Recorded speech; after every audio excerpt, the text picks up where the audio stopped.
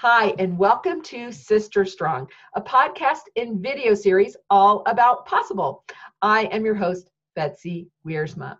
These podcasts and videos are our chance to share ideas, insights, and experiences to help all people as we stand together for health and happiness. These are ideas for your toolkit, so try them on and see what works for you, inspires you, and helps you on your journey. Today, we're so blessed to have the amazing Flossie O'Leary today on our podcast and video. Welcome, Flossie. Oh, thanks, Betsy. Thanks for having me. And thanks for doing this. Thanks for, even before we were in this world, like this AC after COVID world, you were bringing sisters together locally and internationally through this digital network. And it's needed now more than ever. So thank you. Oh, Flossie, we're so glad to have you. And Flossie and I go in the Wayback Machine, I would call that. We go way back to, she has been a supporter of the Camp Experience Network here in Colorado, but she has so much to say about thoughtful and innovative, I'd like to add to that, leadership and leadership in times of change. So Flossie, tell everybody a little bit about you so they kind of understand where you're coming from, and then we're going to explore 3 or 4 tips that you might have to kind of share and speak into people these days. Sure. I think of it in maybe 3 ways right now. It's like what we do for ourselves. I really believe that you can't lead others unless you lead yourselves. And really, leadership is not about us. It's really about others. It's always about others. If it's about us, then it's self-serving. When people say effective leadership, I kind of laugh because effective means about achieving your goals. And I like to think of it as affective leadership. It's about influencing others. And affect also has this sense of emotion as part of it, right? The word itself. And so part of why you can't lead others till you lead yourself means, and Betsy, you know this from Camp Sister Kathy Hawk, right? What are those tools that help you ensure that internal self-talk isn't bringing you down, but because you're aware of it, you can change those patterns and move forward with something that you're intentional and want to, instead of just reacting to fear, right? So in terms of what those tools you can do for your own self-care are, some of them, it's whatever works for you. We look at Betsy, what an amazing artist. Look at just behind her, right? So art is one of those great ways. For me, it's journaling. And a lot of times at moments like this in the world, I'll wake up, I like when it's a little dark and I'm on the couch and I'll journal. And usually journaling is creative for me or reflective, but at this time I like to call it my fear journal. If I can get it out of my head and put it down, then it doesn't control me anymore. So everybody has different ways: exercise, meditation, mindfulness, but know what works for you and really employ it right now.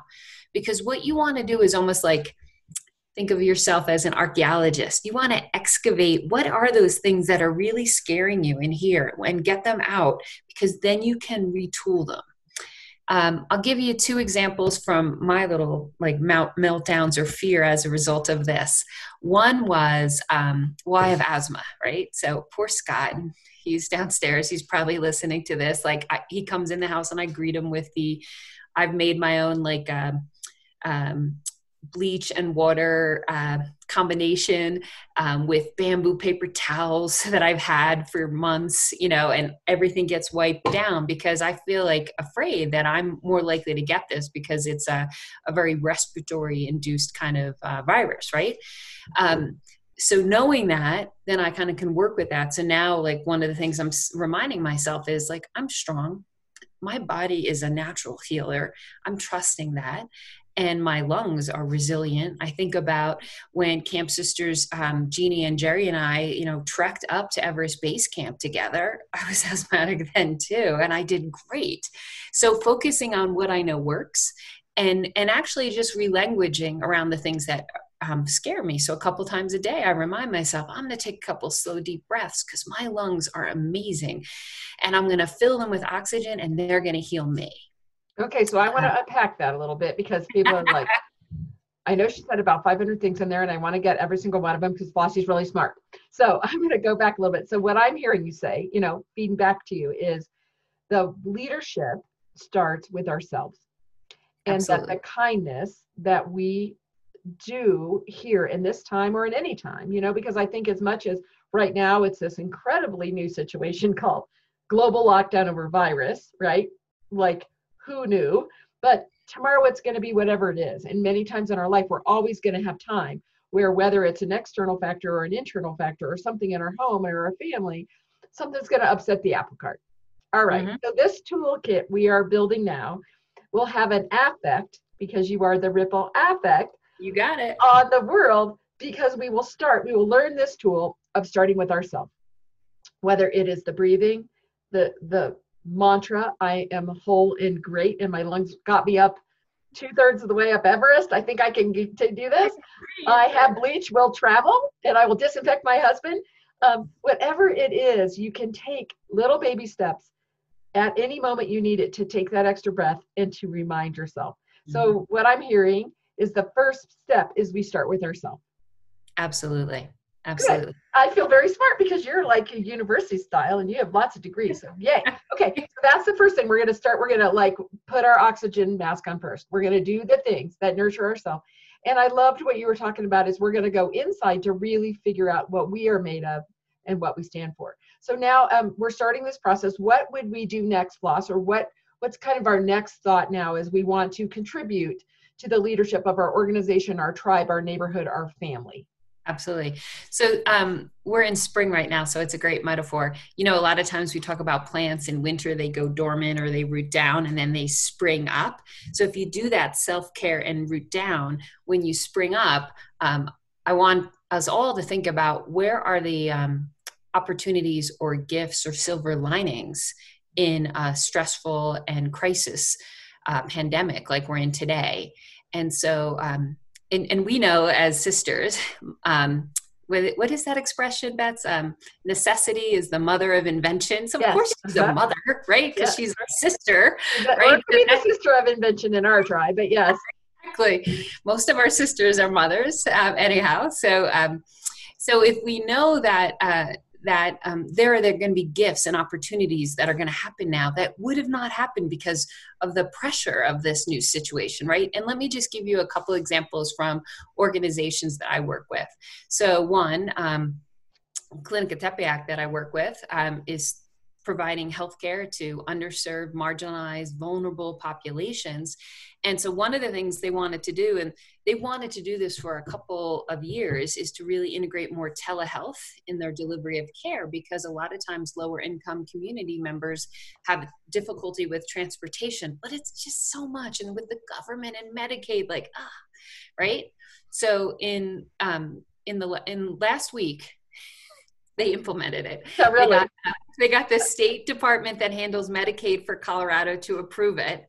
And as of yesterday, they started to offer medical visits and behavioral health. So if you have like depression or anxiety, calls and video consultations for community members so they can stay home and protect their families from not being out and being in a clinic where there are other sick people, right? They can do that for an assortment of issues, from like rashes to if you're a diabetic, it doesn't even have to be if you think you might have the symptoms of COVID. And of course, if you do, they definitely want you to do it by telehealth, because then they can direct you to where to go in your local community to get tested, right? So you don't have to come to them.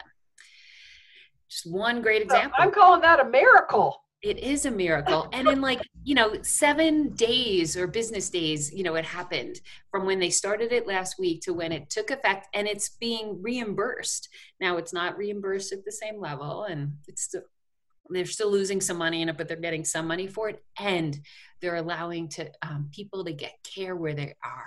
They're meeting their clients where they are. Isn't that a gift, Bets? Yeah, that's huge. And, that's what I love pointing out, like, there's at least 3 or 4 camp sisters. I'll call out Lisa at Iyengar Yoga. I'll call out Lindy, who has Pilates, who have always said, yeah, I want to do online classes, but it's really painful. I don't know how to do it. They are up with 30, 40, 50 people in their classes. Lindy is seeing clients online and has the same payment schedule. Lisa's doing tipping, and Marie Chavez from Hair People is working on curbside pickup hair kits. And, I have seen so much innovation in 2 weeks, and including our Camp Experience Network that had to turn every single thing we have ever done to online, Right. including, moving our biggest fundraiser, as you know very well.